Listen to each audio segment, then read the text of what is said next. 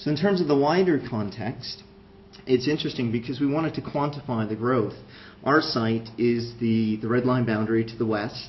The red core is historic, and obviously it evolves over that 100 years. But interestingly, 60% of the growth in Stamford is from the 1950s. And this town goes way back to the before the 16th century. So a lot of the growth has happened recently, which is interesting.